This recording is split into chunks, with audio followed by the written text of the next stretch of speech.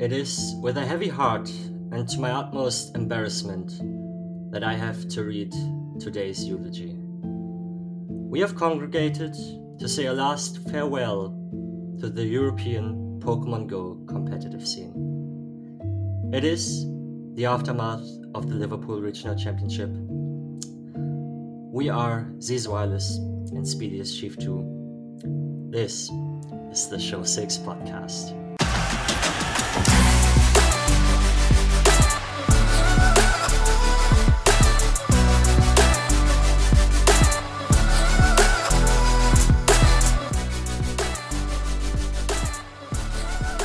Hello everybody, welcome to the Show 6 podcast.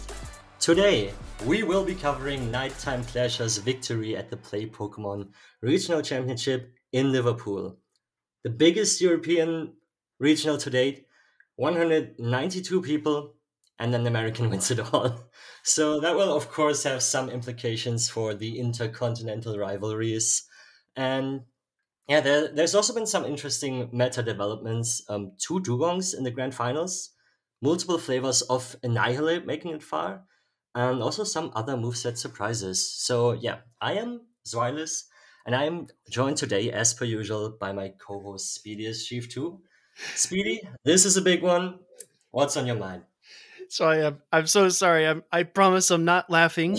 I I didn't have to mute my mic. Well, I did have to mute my mic because I was crying instead of laughing. Right? I'm so upset. I'm just crying in solidarity with all of the European trainers. Thank you so much. USA. Sorry that came out there. But no, in all seriousness, I'm really excited for this episode. Liverpool is a lot of fun. I took a look back at day 2 in particular. I watched it pretty closely, and yeah, I mean, it was just a thrill. A lot of really close matches, a lot of a lot of animated people on stage as well. I noticed a lot of folks were having a lot of fun with their wins, and you could see it on their face if they lost. You didn't even have to look at the screen, right?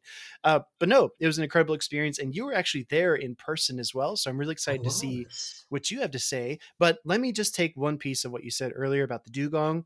Yes, there's a skull debuff infestation, right? There's just running wild with the skull debuffs from Whiscash, but Dugong threw more debuffs than Whiscash did in the grand finals by a long shot.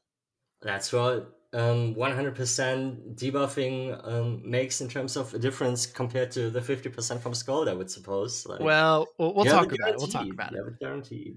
Yeah, I have some figures for you, but once we get to the grand finals, I'll drop some numbers.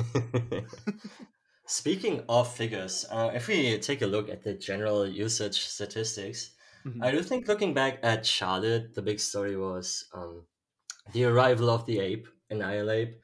It actually went down in usage. Like you would assume that people might pick it up more because, like now more people have access to it. Maybe evolve the good one, use the event to evolve one with like the fitting IV spread. But no, Annihilate is down 13%. Lickitung is up 10%. Guess many people just feared like the ape and wanted to put less counter weaknesses on their team. And also Azumarill is down 17% from Charlotte. So maybe people felt as if they were over preparing for Annihilate, but now they course corrected a little bit. Everything else kind of stayed the same. So the meta is somewhat stabilized, just the Annihilating made for a bit of movement. But curiously enough, I do think this was actually more of an Annihilate regional than the previous one. Yeah, I agree. I think there's a really important discussion that needs to be had about the difference between targets and environment. Now, what I mean by that is a lot of Pokemon come out and they have just incredible targets. We looked at Toxapex when it first came out. We said, oh, this is the hardest wall in the world to Azumarill. If Toxapex finds Azumarill, it's GG's, it's over. We saw when Clodsire came out, like, oh man, if Clodsire encounters a Bastiodon or even a Stunfisk, it can just really just pummel those Pokemon with Earthquake. And sure, like there are a lot of targets there, but you also have to think about the environment that these Pokemon are coming into. I mean, We saw Talk Specs come in when Lantern was gaining a lot of prominence, when you had Galarian Stunfisk still very prominent in the meta. We saw Clydesdale come in, and we thought that was the next big thing. And you saw a lot of Skarmory, a lot of Whiscash, a lot of counters to that. And now that we have Annihilate, it's almost like a perfect environment for this Pokemon to succeed. And that's really how I think about it, because instead of having a flying type Pokemon like Skarmory that would just air slash through it, all the Skarmories are running Steel Wing. And with shields, Annihilate can win those matchups. I mean, granted, if you even see a Mandibuzz that has Snarl, Annihilate, due to its dual typing, can endure some aerial aces, some foul plays, and they can actually win against Mandibuzz in certain shield scenarios. So, I mean, there are so many different targets for Annihilate, yes, but it's also in the perfect environment. I don't know if you agree with that or disagree with that, but I think you have to have both of those things to have a Pokemon really stick in the meta. Um, while I generally do agree with that, and while I do also think that that's partly what made Pokemon like Medicham great in the future, in the past, probably also in the future, like it will Yeah, never, never it'll go be away. back. But oh God, what a mess up. But yeah, like I do think the interesting thing about Annihilate and what I referred to earlier as like the different flavors of it is that you can kind of mold your Annihilate in a way that you prepare it best for the environment it finds itself in. Because Mm-hmm. we actually had two Annihilates facing off in the grand finals, but they did run different movesets. I think Yeah. that NiteTimeClasher's victorious Annihilate went for the most standard moveset of Ice Punch and Shadow Ball, Uh-huh. while Tomahawk UK traded the Ice Punch for the option of Night Slash, which fires off a little bit quicker. It's only 35 energy. You get there in 5 counters. Mm-hmm. And yeah, it felt like, overall, we did see a little trend from Ice Punch to Night Slash, but in the final matchup, Ice Punch actually came in clutch, finding targets like the Gligar, like the Venusaur on Tomahawk's team. Mm-hmm. And yeah, it really depends on what you're up against and how you want to tackle that. Yeah, I agree. I actually have it in my notes. Are we going to talk about the correct Annihilate moveset? I'm curious what you think the correct moveset is, and I'm just going to ignore the fact that you said earlier that we should pick an Annihilate that fits the rest of our team. I'm just going to ask you straight up, Swai. What's the correct moveset? Ice Punch or Night Slash? I can tell you right now, if you want to have success in the Go Battle League, I would recommend Night Slash Yeah, personally. agreed. Um, I think like it's not even about that 12.5% chance to boost your attack, but if you're stuck in the mirror and your bait move takes more energy and one more counter, that's not great. And also, I do think that Annihilate overall just doesn't really have the profile like Pokemon such as Skarmory, where okay, they have great resistances, they have great bulk. Mhm. Um, Maybe it takes them 8 seconds to get to their move. It doesn't really Mhm. matter because they have the longevity to stay in a matchup anyway. I don't think Annihilate is quite that Pokemon. It's not as squishy as other fighters, but it still appreciates getting to its moves early. And I think general play with Night Slash is just far more dynamic. And Mhm. um, Agreed. yeah, just as a general purpose Pokemon, I do think the Night Slash Ape is the better one. It's really tough because a lot of trainers were kind of gravitated towards Ice Punch Shadow Ball, first for the coverage, but second for the prime target of Gligar, because you want to be able to force shields from Gligar pretty consistently if you're able to. But just the pacing of Gligar is so hard to match, right? The wing attacks 5 and then 4 for the aerial aces. Meanwhile, Annihilate is struggling over here, 6 counters to the first Ice Punch, 6 to the next, 5 to the third. It's really, really tough to kind of match that pacing. So even if you have energy advantage, it can be difficult to take down the Gligar. And if it's a regular Gligar, that gets even more difficult because it's not going to take as much damage from the Ice Punch. Something I noticed in the tournament, though, 3 different matches. After the second one, I was really kind of like, wait, is this a trend? Is this something that's happening? In 3 different games, we saw Annihilates throw Shadow Balls into normal types. which was, I know this is like a nitpicky thing, but I was like, am I in the Twilight Zone? Like, why does this keep happening? The first was in Losers Round 2, Zone A22 versus, is this Snowman or Sneuman? How do you say that name?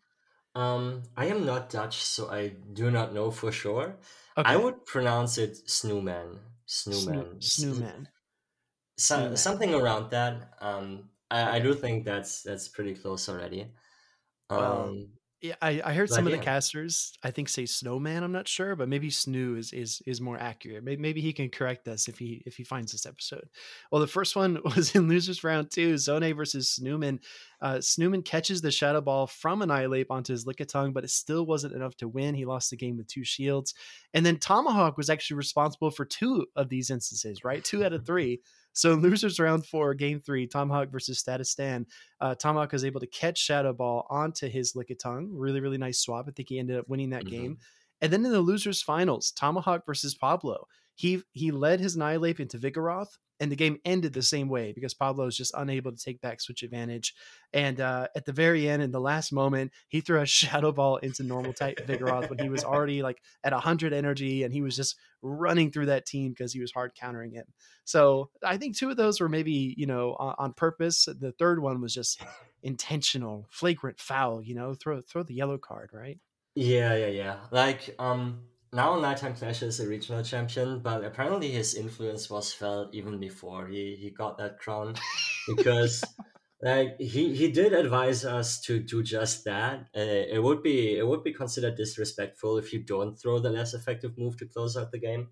Mhm. So I do think that was just a bit of Pokemon Go PvP culture that we witnessed there on stream. Yeah, I think so as well. It's always a fun moment, right? It's always so satisfying, especially in GBL, to catch a shadow ball onto a normal type or a dark type. It definitely can put you ahead in the matchup. And we saw a couple of those, but yeah, I just wanted to point that out because I was beginning to think like, man, is there like a underlying theme, or are people going to be afraid to throw shadow ball now with Annihilate because they think the Lickitung is going to switch in? Like, what can we It's expect even going more forward? satisfying to just KO a normal type with a Shadow Ball. I did that the other day in Hisui Cup, where my Uh-huh. Drifloon Shadow Balled a Lopunny. That was fun. We will never see that anti-Pokemon, unfortunately. But yeah, I do think that we will see more Annihilate going forward. I do think this Liverpool Regional was definitely a proof of concept. I would not be Mm, surprised if we saw its usage number rise from the odd 20% Annihilate that we had this time to, I would honestly not be surprised if we see it at around 40% in the coming weeks. Because really? as you said, like, it does have tools to basically hit the entire meta. And besides Gligar, there's not even really flyers that can touch it too much, depending Mhm, on the moves that you choose to run. mhm, Um, Speaking of Gligar, I also want to point out that with how close the margins are, mhm, and with how difficult it is to just time the pacing and get everything right. Um, Also, going back to the point of catching shadow balls, I do mhm, think players really need to be on high alert, because Annihilate, very unforgiving Pokemon, but high reward as well. So I think people really need to sharpen their skills in terms of waiting a turn and seeing, okay, what is my opponent going to do if mhm, there's a situation where you can just wait for the fast move animation to go through. Um, there have been instances where just waiting to see what the opponent is doing would prevent a potential Shadow Ball catch on a normal type. mhm, And there also has been a moment in the grand finals where Nighttime Clasher actually managed to outpace a Gligar on Tomahawk's side, because Tomahawk swapped in a little late, and Nighttime Clasher yeah, has the Ice Punch coverage. Tomahawk did do a 3-turn Ice Shot with his Dugong, and that ended up mattering because of that. Nighttime Clasher managed to get to the killing Ice Punch 1 turn earlier than Tomahawk go to a potentially killing aerial ace. Hmm. So you really have to um, be on your A game with Annihilate in the meta. It just can be over so quickly if you have a Pokemon that has that kind of coverage, that kind of fast Hmm. move pressure, and that those possibilities just flip the game on its head with just a couple counters advantage. Yeah, I couldn't agree more because there are a lot of situations. I can't remember which game it was in particular, but I do remember a game where Nighttime Clasher seemed to be on the back foot in the grand finals. I think he lost lead pretty hard, and he went for protection advantage, and he had his Annihilate with two shields versus Tomahawk, and it just felt like, he even absorbed a Surf, I believe, if I'm not mistaken, and took damage on his Annihilate, and he still just had an easy path to victory because as soon as you are in a matchup, two Annihilates, one on each side, as soon as you walk into that situation, go into that matchup, if you go down a shield, things get so much more precarious because the opposing Annihilate can just Shadow Ball all the way.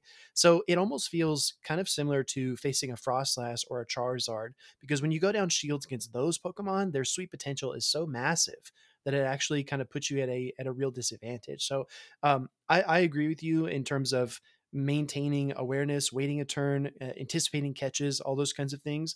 But I think also trainers need to keep an eye on their shields as well, especially against opposing Annihilate teams. Because my gosh, like once you go down a shield against Annihilate, it's so hard to win the mirror match, to no shield, call a potential shadow ball. It's so tough to try to do that in that situation. So it's high risk, high reward, I guess. I'm curious because you actually went to Liverpool, and I did a little bit of research on the map here. I've only flown into Heathrow Airport. Obviously, I was in London for EUIC one year, and I went to Worlds in 2022. But I've never been as far northwest as Liverpool, and that's the spot of our first ever regional championship. Right when we It had is. Azray filming this everything on his phone and trying to stream it, and I think there's a lot of history there, and I think that's a very important kind of a location for us as trainers. But I mean, in our pre-recording talk, you said you had a lot of fun, and you've been there. I think this is your second time, if I'm not mistaken, and you really enjoyed it. Could you speak to your experience going in person? 100%. Like Liverpool, I really hope that they will keep the regional there because I'm a big fan. I'm a big fan of the city. It really feels alive and vibrant, and it's not as overwhelming as London is because, like with London, it feels as if you have like a city in a city in a city. Like Yeah. you have like the city center and all the touristy stuff. Then you have the Excel area where the tournament takes place, and that's kind of a little bit like That's like away Eastern from London. everything. Yeah. And that's like you can probably spend like 2 or 3 weeks in London and you could see something new every day. I Yeah. think Liverpool is a little bit different, but it still feels just like a big and alive city. And I think it speaks volumes that we had the biggest European regional. Like we broke the record um, for like the second year in a row. I think last year's Liverpool was also at that point in time the biggest European regional we had. Mhm. And just for meeting the community, I think there is probably no better experience to have. Like if you are an American or a battler from another continent Uh-huh. and looking for a tournament to go to that might not be an IC, I can definitely recommend Liverpool. Like, of course, it's a big commitment, and there's maybe more touristy city. Like anything Mediterranean, I can definitely also recommend. Mhm. But just the energy, the socials that they organize year after year. Like Ginger Ninja, who is a local, does a great job. Adelian, the London's finest crew are typically involved, and they always make a really memorable weekend out of it all. And yeah, then there's also the tournament part. And if you let me, I could speak a little bit about my personal run as well because It was eventful, I might say. I'm excited for this because Wyatt and I have shared notes going into each episode, and he just wrote the good, the bad, and the ugly. And I want to know I want to know what the good, the bad, and the ugly are of the experience. So yeah, I think everyone's really interested to hear. Okay, I'll start this off with the good part because Okay. um, I didn't do too much prep before the regional, but I did feel okay going into it. Hmm. I wanted to try my prediction from last week, the Obama Snow, and I built a Oh team yeah. around it that I was very very confident about and very um, familiar with. I played Pokemon in GBL, and lo and behold, first game. Um, like I get to skip round one because I luckily got seeded. So round two, winners round two, I face a team that has six losing matchups against Savannah Snow. That was sweet. That was a 2-0 that my opponent couldn't even do anything about. Uh-huh. Um, because people didn't prepare for that, and I took advantage of that. Next round, I face Matt Beer. Matt Beer is a streamer from the UK, Hmm. high leaderboards player, really good at the game, and he did run the exact same team NiteTimeClasher eventually piloted to victory. I managed to call an Ice Punch bait from his Annihilate in the lead against my Skeledirge and did some good line calls 2-0 on to the next round. Feeling great. Next round, Dianowski. I think he was the runner-up of Stuttgart, if I remember correctly. He Yes. was like famously piloting the Guzzlord to new heights. Oh yeah. I was kind of excited to see more Guzzlord gaming because, as we all know, I'm a big fan of those Dragon Dark types. Hmm. No Guzzlord inside. There's a Bastodon on the team. There's a Wigglytuff on the team. Ah. I'm shaking in my boots. Um, but I make some good predictions, some good line calls. I even managed to not get my Registeel baited out by the Wigglytuff safe swap, and Mhm. instead counter swap my Whiscash to preserve the Registeel for the Pelipper in the back. I Mm, feel smart. really good about my gameplay going into the Mhm. winners finals. And then the ugly happens.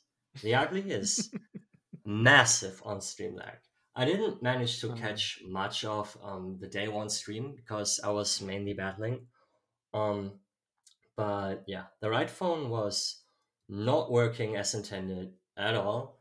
Um, the left phone also had some slight hiccups, but yeah, it so happened that game one I lead ABA week to Vigoroth, mhm. and the lead Pokemon was Vigoroth, so I was immediately put on the back foot. I managed to make catches, manage energy, and put myself into a position where, upon rewatching the Twitch stream, I actually had a win condition, and I Oh, played to okay. it quite well. Um, and unfortunately, I lost multiple powder snows from my Obama snow, Uh, um, mm, allowing the Vigoroth to escape with some more health and preventing me from eventually snapping it with my Shadow Dragonair. I talked to the stream judge about the situation mhm. and asked whether he thinks it was decisive in that game because I didn't want to push for a rematch if it could be seen as bad sportsmanship. Like Mhm. in the moment, I didn't know exactly how many powder snows I lost. Like it was all happening so quickly, I couldn't rewatch the footage. Yeah. And yeah, basically the idea was, oh, yeah, it probably didn't matter. The game will stand, and I'm like typically okay with that. But then in the second game, basically the exact same situation happens. With the one difference is that I win the game, and even though I benefit from a little lag on my opponent's end, I didn't really need switch advantage and probably would have had a very solid chance to win the game if the lag Mhm. didn't occur in my favor.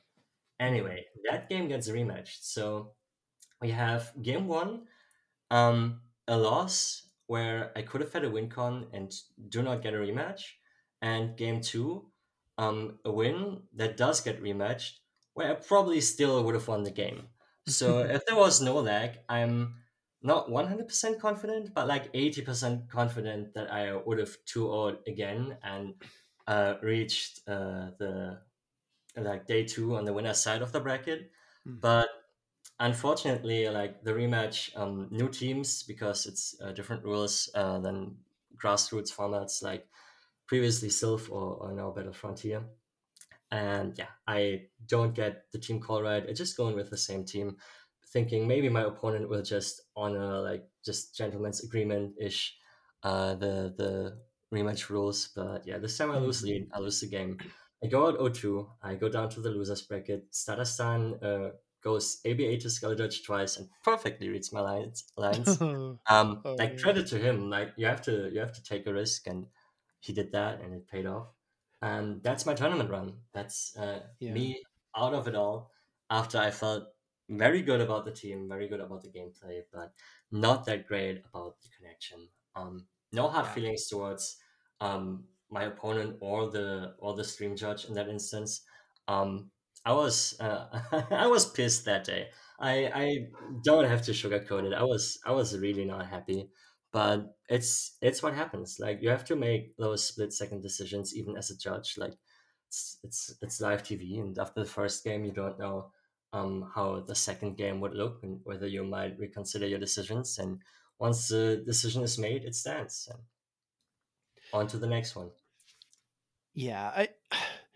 I don't know how much I can really add to it. I will say that the production team has found really creative ways to try to get the game to work optimally, and I think that some events are just better than others. A lot of that is dependent on the internet capabilities at the venue, and I think that what we can all agree on though is that we deserve better. Like we deserve a game that runs smoothly all the time, especially when there's this much money at stake, when all these championship Oh, points that's are at true. Don't stake. remind me. Yeah, no, I don't mean to. Yeah, I don't mean to. Nah, it's all good. Drudge up bad feelings, but yeah, I think as players we deserve better, and it's always like a tough spot for me, as a caster because I can't like disclose what the team is working on, and I can't just come out and just shake my fist at Niantic or TPCI whoever and say, oh, it's all your fault, you screwed up. But it's like most things in life, there's kind of a gray area.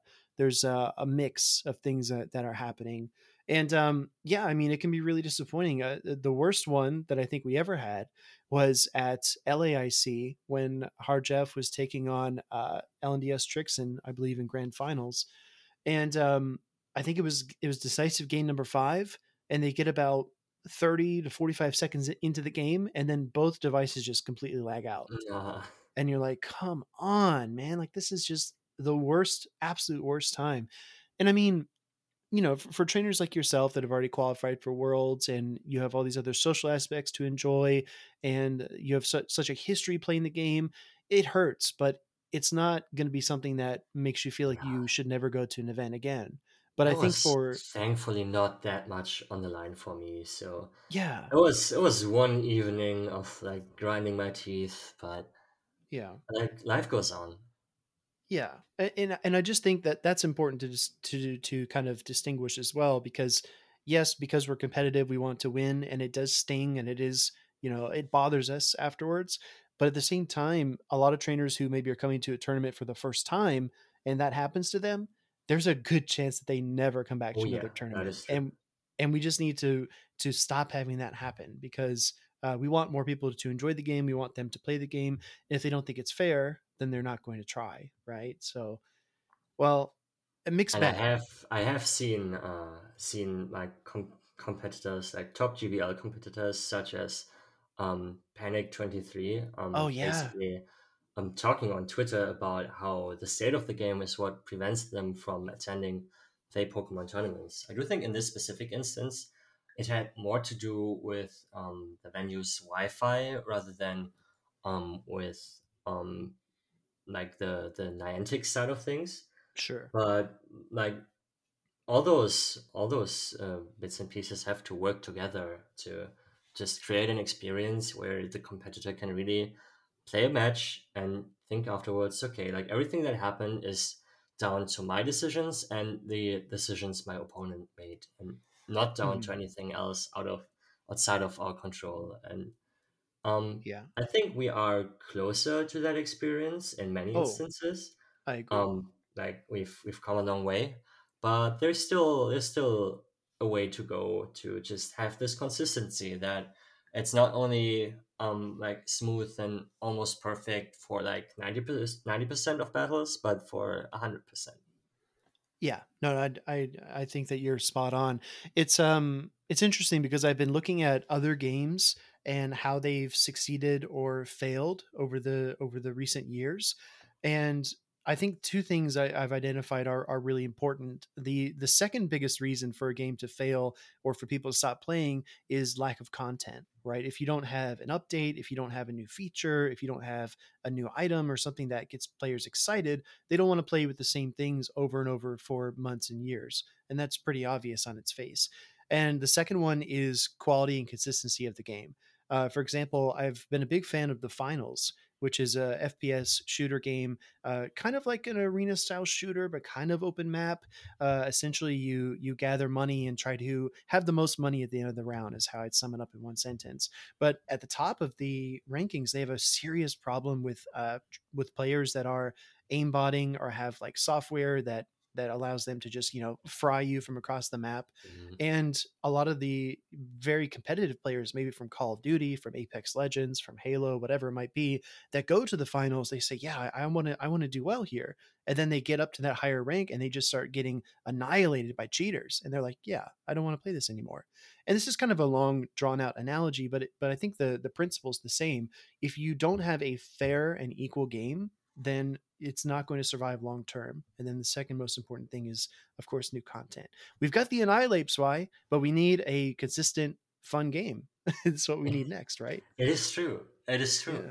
Yeah. And also, speaking to the idea of okay, there needs to be new content. I do Mhm. think one instance of introducing new content that was actually quite well made this season was PvP spawns being available at those events.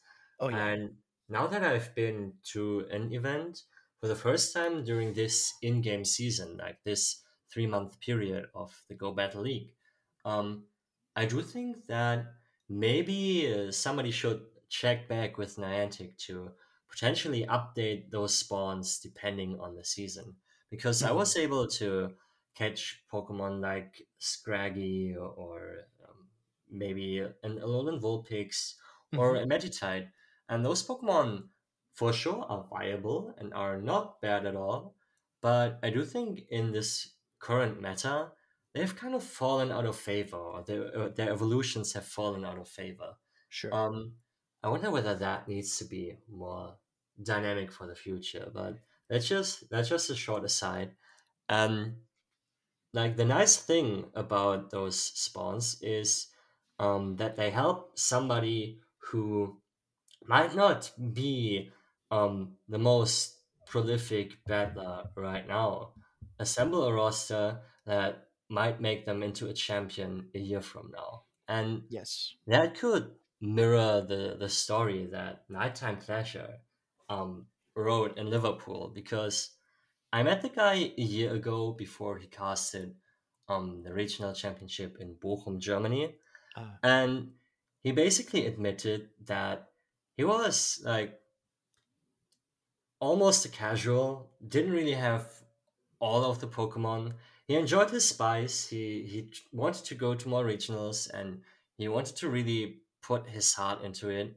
And look where it got him. Like yeah. this is honestly just a great example for anyone who's starting out new, in my opinion. Yeah, I mean it's been incredible to watch Nighttime Clasher. He's definitely been big on the memes. He's been a big stage presence, and I had a chance to catch up with Nighttime Clasher in San Antonio, and I mean the kid is just a machine. He's very easygoing when you talk to him. You know, he's very personable. He likes to joke, but his brain is always working, and he's actually worked on a few different mobile games and has casted for other mobile games as well. And he saw Pokemon Go and thought, "Oh man, this is going to be a really fun game. I should get into this." And yeah, I mean, amazing fact about Nighttime Clasher. This might make you laugh. You know that he still does not have a defense form Deoxys in his inventory at all. Was it even available for the time he actively played the game for PvP reasons? I don't think so. I don't think he's ever caught Defense Form Deoxys Oh, ever. damn. Yeah. Which is amazing to think, right? Because we talk about, for example, Mega Absol is coming back in an upcoming event, and we're thinking, yeah, when was the last time we saw this Pokemon? I'll save you the Google search. It was 2021. It's been Yo. three years since we saw this thing, and for trainers like NiteTimeClasher, for other trainers that are looking to get into the championship series, it can feel daunting. It can feel like, oh, I don't have XL Azumarill. I don't have my Mankey for an Annihilape. I don't have this. I don't have that. And whereas with VGC, you can just sit down on your console and you can play from wherever you are. Or with TCG, you can just go buy the cards that you need. In Go, there really is no way to get these Pokemon without catching them or trading them. So I think And that what you said, especially with like defense from Deoxys that can't be yeah, traded, right? yeah, exactly. That's another barrier, right? Which is the even greater barrier. But like you said about the regional events, I think they're perfect. The regional events are the best events that nobody seems to know about. I'm It's just true. I'm going to say it because you get the Stardust bonus, you get Carbink spawns, you get Metatite and Meryl spawns. I mean, it's just like it's a perfect place if you want to build a roster, like you said. But I thought that was a beautiful segue into NTC Nighttime Clasher. Should we talk about him some more? Because I have some notes on his run, and I got to say, so his run was one of the most impressive runs I've ever seen. I know that he waved at me from across the tables when he was playing Tonton Matus, the reigning European champion. I guess now that automatically makes NTC the reigning European champion. Um, but yeah, please enlighten me. Who did he all like? It can't be the best trainers in Europe, right? It can't be. I have bad news for you, Swireless. Oh. You had a pretty stellar intro, but I'm going to cement why that intro was so poignant. This is just on the money. Nighttime Clasher's first round was against Vincy Wincy. His second round was against HK Assassin. Took down both of those trainers 2-0. Both of them finished number 13 at the London Last Chance qualifiers for Worlds in 2022. And after that, he took on Tantan Batus, which obviously is our EUIC 2023 champion. Has also hit top 5 in the Go Battle League with a number of additional accomplishments, right? Number 9 in Liverpool, number 4 in Stuttgart, and number 9 finish at Worlds, all in 2023. He then took on Alejandro DL, which I think a lot of trainers call him Whiskey, right? Yeah, Whiskey yeah, yeah. finished 4th in Turin in 2023, 17th in Lille this season, and has hit number 1 on the GBL leaderboards. He then took on Hikami, who finished 9th in Bilbao in 2023 and has various other top 20 finishes. He took on Stone Collection, which I mean needs no introduction. Stone Collection has done really well, won the Last Chance qualifier back in 2022. He took on the first ever Liverpool champion, Lurgan Rocket, who finished obviously first in Liverpool 2022 and then 4th at Worlds in 2022. He then took on Pablo Andinas, who finished 7th at Torino in 2023 and 13th at Bilbao. So, I mean, these are not pushover players. This isn't somebody we haven't heard of. This isn't a trainer that's going to their first tournament. These are seasoned competitors. And it's honestly wild that the Toga Damaru kid, NTC himself, is just running through these players like it's nobody's business. He literally had zero easy rounds. Like I don't know how Yeah. familiar, especially like our listeners across the pond are with like some of the earlier names, but I've played basically all of those people in practice tournaments, and like those are even those who like don't have like a regional title to their name, like Mhm. those are tryhards. Those they know their game. Like I wouldn't be surprised to see any of those on Top Cut, and Nighttime Clash are just eliminating them one by one. Like you have to give it to him. Like that's not a fluke run. Like nobody expected it to be a fluke run. Like Mhm. NTC is the first player ever, um, if I got that correct, to actually Top Cut on 3 different continents. Because he also managed to reach top 16 at LAIC earlier this season, Uh, and yeah, I yeah. he's He's just a force. He's just a he's force to be reckoned with now. he's cooking. Yeah, He's like cooking. I think I remember in the match versus Pablo Dinas, the trainer who managed to knock me down to the losers bracket. Uh-huh. Um, he caught a superpower from a Dragonite on his Annihilate. How Oh, do you do that? Like, devastating. I I know like he didn't catch his flight, but everything else that there was to catch, he did catch. So like Yeah, he even caught really some. prioritize like the big moments. He even caught some shade in the pre grand finals interview. He caught some shade from He Tomahawk. invites that. He invites that. I'm gonna read this quote, right? This is Tomahawk and Nighttime Clasher in the casters lounge before the grand finals. And I think, most of the time it's pretty friendly. And I think Dilap Chung had a very memorable quote. One of the casters asked him, Dilap, are you hungry for a win? Dilap says, hungry? I'm starving, starving for a win. And that was huge, right? That was really funny. Well, Tomahawk sitting right next to Nighttime Clasher, right? He looks dead at the caster and he says, on behalf of everyone in Europe, nobody wants Nighttime Clasher to win. And I paused the stream and I said, oh, that's how it is. I love that. I love that.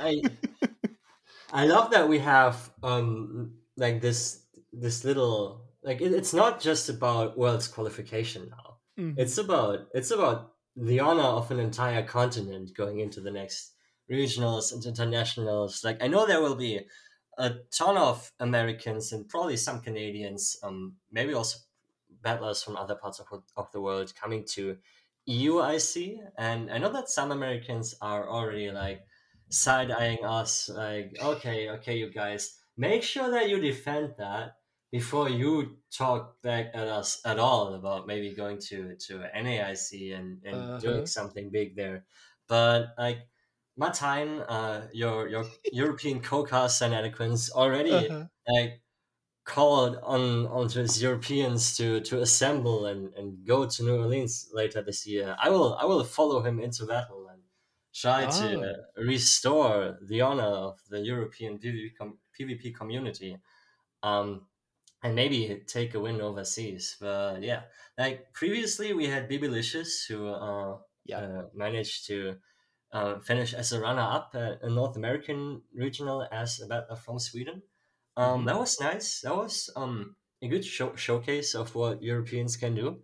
But like now they really turned up the heat. They really put it all on the line there, and yeah, like we're Yeah. on the back foot. Yeah. NTC managed to really um I won't say like probably okay. I will say he managed to hurt some feelings of pride, but I still think that this is just a fun game. This is just like Yeah. shit talking. Like there's still a lot of mutual respect, but Uh-huh. every region wants to be the best, and um it's it's the Europeans' time to prove themselves again. Yeah. I'm here for it. Yeah. It's so funny because a lot of the Pokemon Go community is very reserved. We like to keep things to ourselves. If we win or lose, we don't really express it as much as maybe other games, right? When you have, for example, like Apex Legends, they win a match and the players stand up, from their station and they look at the other team and they start cursing and they're like, "Yeah, you're trash. You're dirt. You can't do anything against us."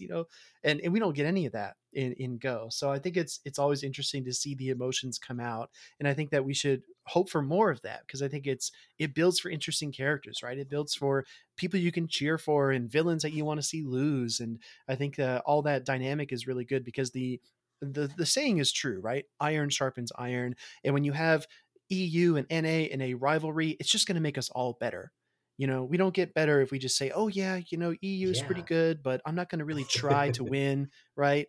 I think that this mindset of trying to win no matter where you are is something that's really unique. And I think Nighttime Clasher, you have it in your notes here. Nighttime Clasher really proved what's possible, and I think that's so important for other people to notice.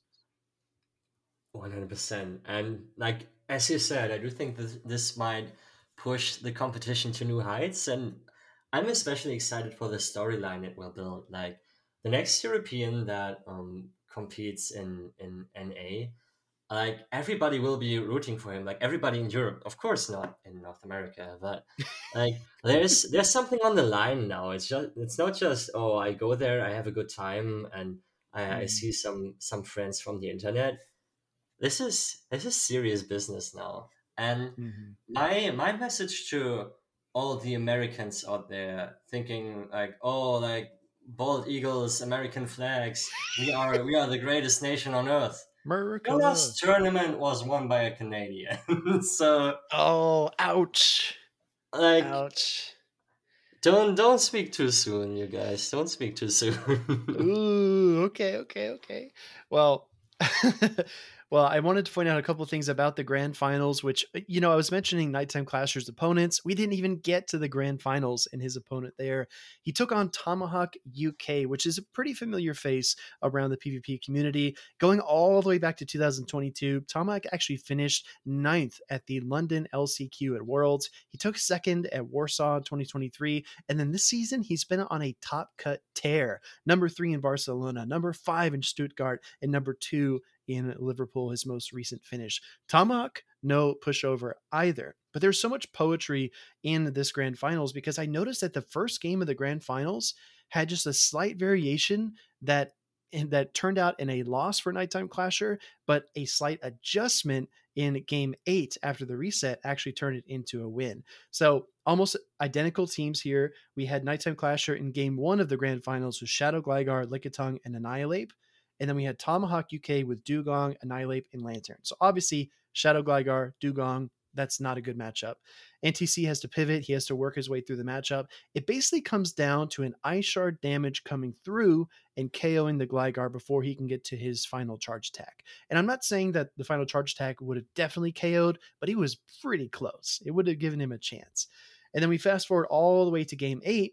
This time, Nighttime Clasher with Whiscash, Annihilate, Shadow Gligar. So he kept the Annihilate and the Shadow Gligar, just kind of rotated the order, and he led into Annihilate, Lantern, Dugong from Tomahawk UK. This time, though, that Gligar gets revenge. It comes in against the Dugong, gets the final wing attack, and then the Aerial Ace is barely enough to knock out the Dugong and take the 3-0 sweep. Amazing pivot from Nighttime Clasher to lose the first set of the grand finals, and he still has a flight to catch that's in the back of his head, but he makes adjustments and takes a 3-0 to win the reset, which is really amazing. Yeah, it just showcases the adaptability, and I kind of want to zone in on the Dugong pick a little more because going Sure. into Top Cut, only 2 trainers brought the Dugong, had the Dugong on their team, and both of them ended up in the grand finals, and I do not think that is a coincidence. Yeah. Speedy, what are your thoughts on the Dugong pick? No, I absolutely agree. I think the Dugong, like we kind of teased earlier with the Scald debuff versus the Icy Wind debuff, Dugong is just so much more consistent. It's so much, it's a bit bulkier, right, than Whiscash as well. And the ice coverage is definitely underrated when you have a Pokemon like Gligar. Because you think about countering Gligar, and yes, you can use water type pressure. We see the Scald from Whiscash, the Surf from Lantern, but what you really want is ice coverage. And it feels like it's so tough to run Shadow Alolan Sandslash because it's double weak to counter, and it just gets annihilated, pardon the pun, by Annihilate. And then you've got Frostlass, which seems to struggle against the normal types, the bulkier dark types, and a lot of the neutral picks like Lantern. So where's your third option? You go for the water and ice type Dugong, which is a little bit slower, right? Granted, the pacing is a bit slower, but you can take so much damage, especially after throwing the first Icy Wind. I mean, the first time I really saw Dugong succeed was at NAIC when both Mountain Dugong and Wadaj were playing it. But now that we have it making its way across the pond and doing really well, I mean, it just kind of seems like a no-brainer. Do you agree, or were you surprised? Um, I personally have to say that I had like a very similar thought about core breakers going into the tournament, but my idea was still to bring in the Obama Snow. And there have Mhm. been 2 Obama Snows in Top Cut, so I would just say like a little prediction game. I see 0 Trevenant, so Ah, um, I think shoot. I win this round. Yes. Um, but the one thing that Dugong, besides like the greater bulk, the one thing that Dugong has going for it is that it actually has a positive Skarmory matchup. So Mm-hmm. Dugong, one of the very few things that manages to beat the Whiscash Skarmory core. Mm-hmm. And I do think that given the fact that Dugong wasn't really a thing before this tournament, I do think actually I want to shout out Pocket, who is one of the more inventive trainers in North America. Mm-hmm. I do think he had Dugong on his team in Charlotte even, and it did serve him well. And similar to last season, where he identified Superior as the strongest grass type early and earlier than others, I do think he also managed to identify the strongest ice type currently. Mm-hmm. And yeah, Dugong definitely caught people off guard. Even counter users, because Annihilate is not as bulky as Medicham or has as good of a resistance profile as Poliwrath has Mm-hmm. against Dugong. So even there's counterplay now. Like you can actually damage the counter user of choice quite a bit with the counter weak Dugong. Mm-hmm. So it's very well positioned in this meta, but nobody knew about it because it wasn't top 12 in usage and not on too many top cut teams the last time around. Mm-hmm. I would actually predict that the meta for the upcoming regionals will keep Dugong in mind. I do think more people will pick it up, and I do think more people will actually prepare for it and bring out their Dugong counters to not just get caught totally off guard like this time, where the two Dugong basically ran through day two with Mm-hmm. no real resistance. Interesting. What do you think? What do you think some prominent counters could be? Because I don't think it's favorable for grass. I think you'd have to go either more lantern, more counter users, or even I don't know rock coverage somehow. I'm not sure how you'd beat dugongs. I personally do think that there is a place. I can't believe that I say that. Please beep that out in the post production. But I do think there is a place for Bastiodon in the current Show 6 meta Yeah. game. I'm just gonna burn the Um, episode. yeah, thank you so much. Um, People might also just bring their charger bugs. They have brought their charger bugs, but it wasn't enough. Mm. I could see more Skeledirge actually. Hmm. Because we had some fire types in the top cut, but I don't know whether those actually managed to get aligned to Dugong teams, Hmm. because Skeledirge lives the drill run, and the Yeah, does the about 57%. incinerate's just chunk, Hmm. so that's not the worst matchup. I also just believe that Annihilate will definitely shoot up from its current 20% usage to probably about double that for the next regional. So that will also help cover for the Dugong better, because there's been some top cut teams that just don't have a counter user. For example, Logan Rocket placing fourth without a counter user on his team. Yep. Um, I don't think we'll see that happening going forward. I think counter Hmm. users will become a staple again. Agreed. So maybe Dunebugs run in San Antonio with no counter user. Maybe that was one of the last times that we're going to see that, at least for a while, I right? could totally see that. Well, I have a question for you, actually. Mhm. So Whiscash has been a Oh, big topic of debate, right? I have some notes here.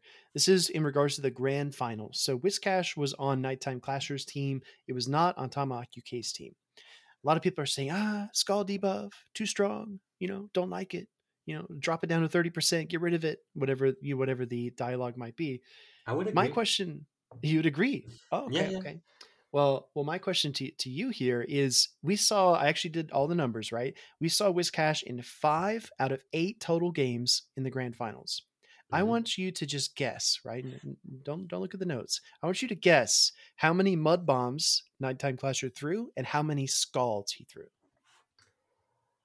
5 Okay, out of okay. 8 games. 5 out of 8 games. Let's say 8 scalds and 4 mud bombs. Is that your final answer? It is my final answer.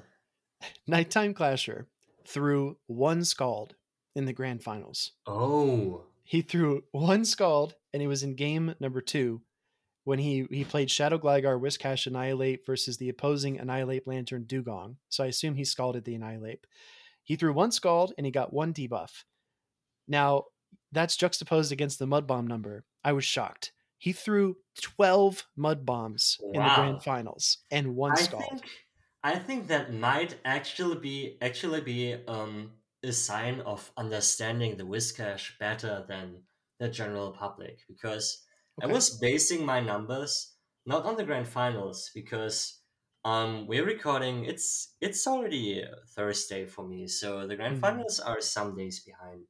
mm. Um but just in GBL, I see just people scalding, even if it's resisted, just scald. You might get the debuff, you might flip it.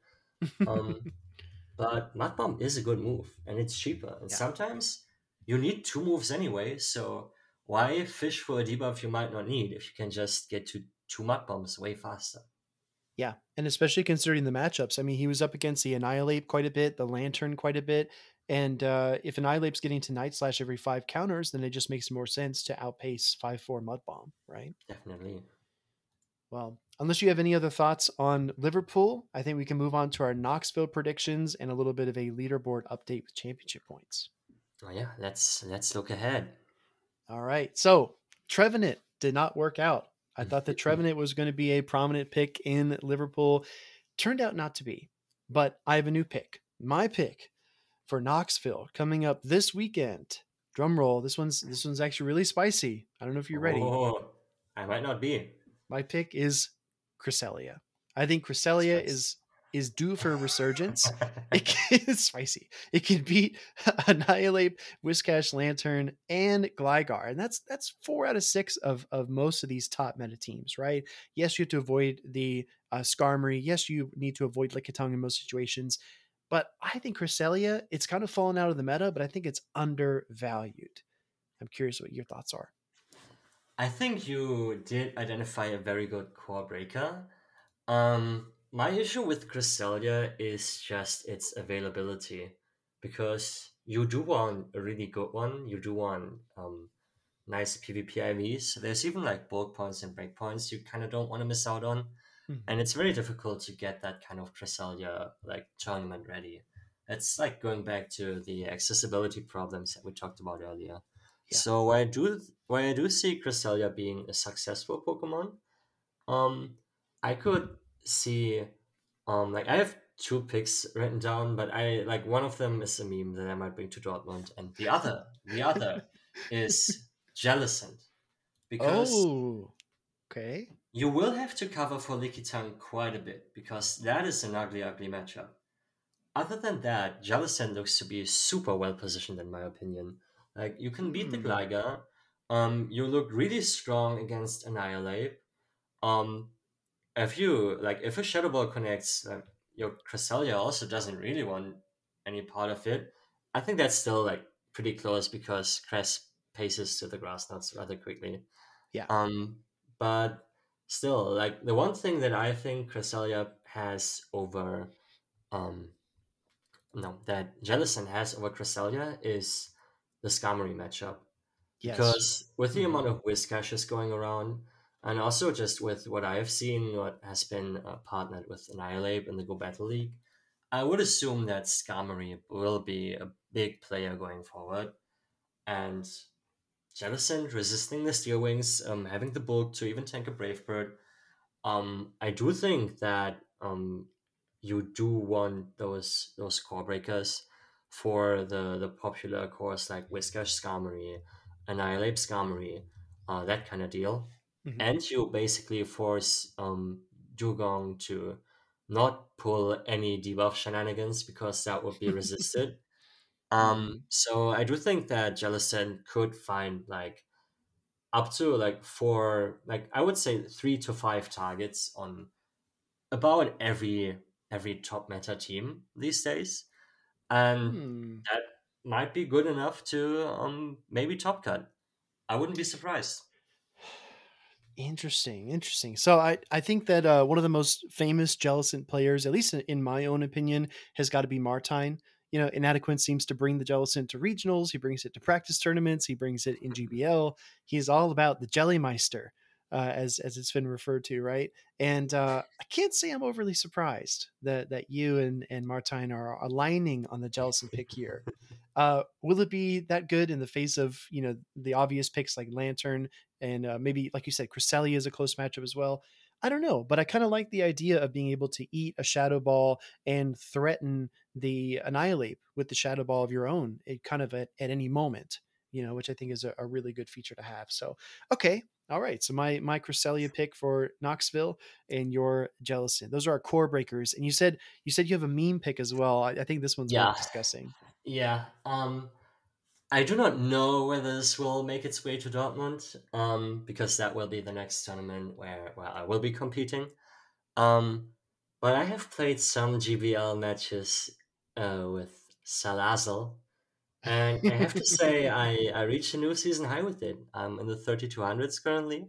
Whoa. Um, it gets to a Poison Fang within 2 incinerates, and if you look at the two shield scenario versus the entirety of NiteTimeClasher's team, there's only one Pokemon you really fear, which is the Whiscash. And if you Hmm. build around it in a way that you can fend off the Mud Boys, the Whiscashes, especially the ground type damage, then a two shielded Salazar can just snowball into something that is really difficult to stop. Because you just do so much incinerate damage. The damage from incinerate got a buff. You still have the debuffing utility with the poison fangs that you get to super quickly, Hmm. and you're basically made of glass. Like, you have so much attack that even like a lantern, after a couple of debuffs, it will notice those incinerates, and it's a very risky pick, Yeah. but I could Hmm. see it being high risk, high reward. I will play test it some more. I will not tell anybody, like, this is not financial advice. Don't invest in a Celeste just yet. But it could be fun. And also, I do know that friend of the show, Evan777, the sevens, Of he'll be in course. Knoxville, and here's a spice pick of his own this time. And I do Ah. think that's a good idea too. So maybe we'll see, or what this trainer cooks up. I remember trying a little bit of Salazzle when the Incinerate buff came through, and I thought, oh yeah, double resist fairy types, you just burn through everything. But to me, Salazzle has always had the Galvantula issue, as I like to call it. It just can't stretch itself further than one matchup, and you definitely have to give it shield. So I don't know how you're playing it. I don't know how you're playing it at such a high level. I admire it, and it's a mystery to me. But I would be very excited to see it, even if you decide to bring it as a meme. You know what they say, right? Everything's a meme until it's not, and you find out it's Exactly, real. exactly. So Remember last season, like Shadow Marwa won a regional, Victini won a regional. Why not Salazar? Like, the weird things that do fire type damage, I'm here for it. it's true. It's true. I mean, you never know what can happen. So we've got about 127 days as of the publication of this episode that you can gather championship points to try to qualify for the World Championships in Honolulu, Hawaii. But we have a new leaderboarder here, a new number one on our championship point leaderboards. Hmm. Dunebug 97 has overtaken Harjeff. It took him weeks for someone to overtake this trainer, but Dunebug at 757 points has the most points in the world, even more than someone who's won an international competition and a regional. So that's a pretty remarkable achievement. But And I he's have to also say, go I ahead. have to say that I do think that Nighttime Clasher's point total has not updated yet. If you add the Ah, 200 points from his regional win in Liverpool, I do think he would actually be the new world number one. no way. We're living in a timeline, Silas, where the guy who wore a chef's hat on stream is the number one player on the planet. Are you kidding me? Apparently so. Apparently so. The guy who tells us to throw the less effective move out of respect for your opposing trainer. What is this timeline? What is this? It's the timeline of cooking, We are in the cooking verse here. The an NTC multiverse, the perhaps. cooking verse of madness. I would watch that movie. Oh yeah. Oh, absolutely. Well, again, everybody, about 127 days, give or take. after the publication of this episode to get those championship points to try to qualify for Worlds in Honolulu. I think we're nearing the end of the episode. Is there anything else that you wanted to mention before we head out, Zwei, or are you ready to just kind of pack it in and get ready for Knoxville? I want to mention that even though Knoxville is for sure exciting, that also our Australian friends are heading into a regional weekend with Melbourne coming up very soon. And yeah, like I have talked to some of them, and yeah, like they're a little sad that there is no more OCIC, but Mm-hmm. I still do think that, especially given last Worlds, where the Australians actually overperformed, like in comparison to like their comparatively lower number, that Yes. we should probably also, um, in the future, have an eye on that and see how that goes. Because like there's talented trainers all around the globe, and while we've really been focusing on this North America versus Europe divide that opened up. Um, it could all be for nothing if Edwards in Hawaii, in Honolulu, maybe an Australian wins it all. Like we don't know yet, Mm-hmm. and yeah, I'm just excited to see all those different flavors of PvP over the upcoming weeks. Yeah. Yeah. I mean, for the last regional championship in Australia, I believe it was a combined effort of Debbie Pebble, PvP Steve, and Zoe Two Dots to record over the shoulder of Jakubowicz and his opponent to record those games. I actually watched back that footage because I always catalog the teams that we see in the grand finals. And I just watched Jakubowicz just pummel his opponent with Lantern Superior Metacham. I mean, it was the same Pokemon, right? The same tools. This is the best like driver versus car argument I've ever seen because Jakubowicz was just the better driver. I mean, he had the same exact Pokemon as his opponent, but he just managed to find every win condition. So That was a really crazy exciting. run. That was It a was crazy run. yeah. Looking back at the bracket, we wish there was a stream. It would have been so much fun to watch. One hundred Um, percent.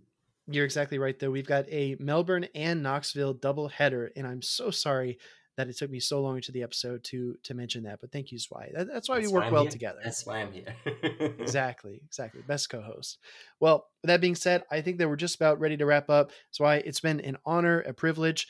Sorry, everybody, that the episode's out a little bit later than usual. I'll take the blame for that. That's on me. But we're going to try to be consistent going forward. But yeah, I'm glad you had a good time in Liverpool. I'm excited to see what comes in Knoxville and Melbourne, and then Stuttgart, maybe Salazzle time. Dortmund, but we're getting there. Oh, excuse We're me, getting Dortmund. there. Different city. All right, so Yes, have a yes. good one, and see you after Knoxville. You too. See you next week.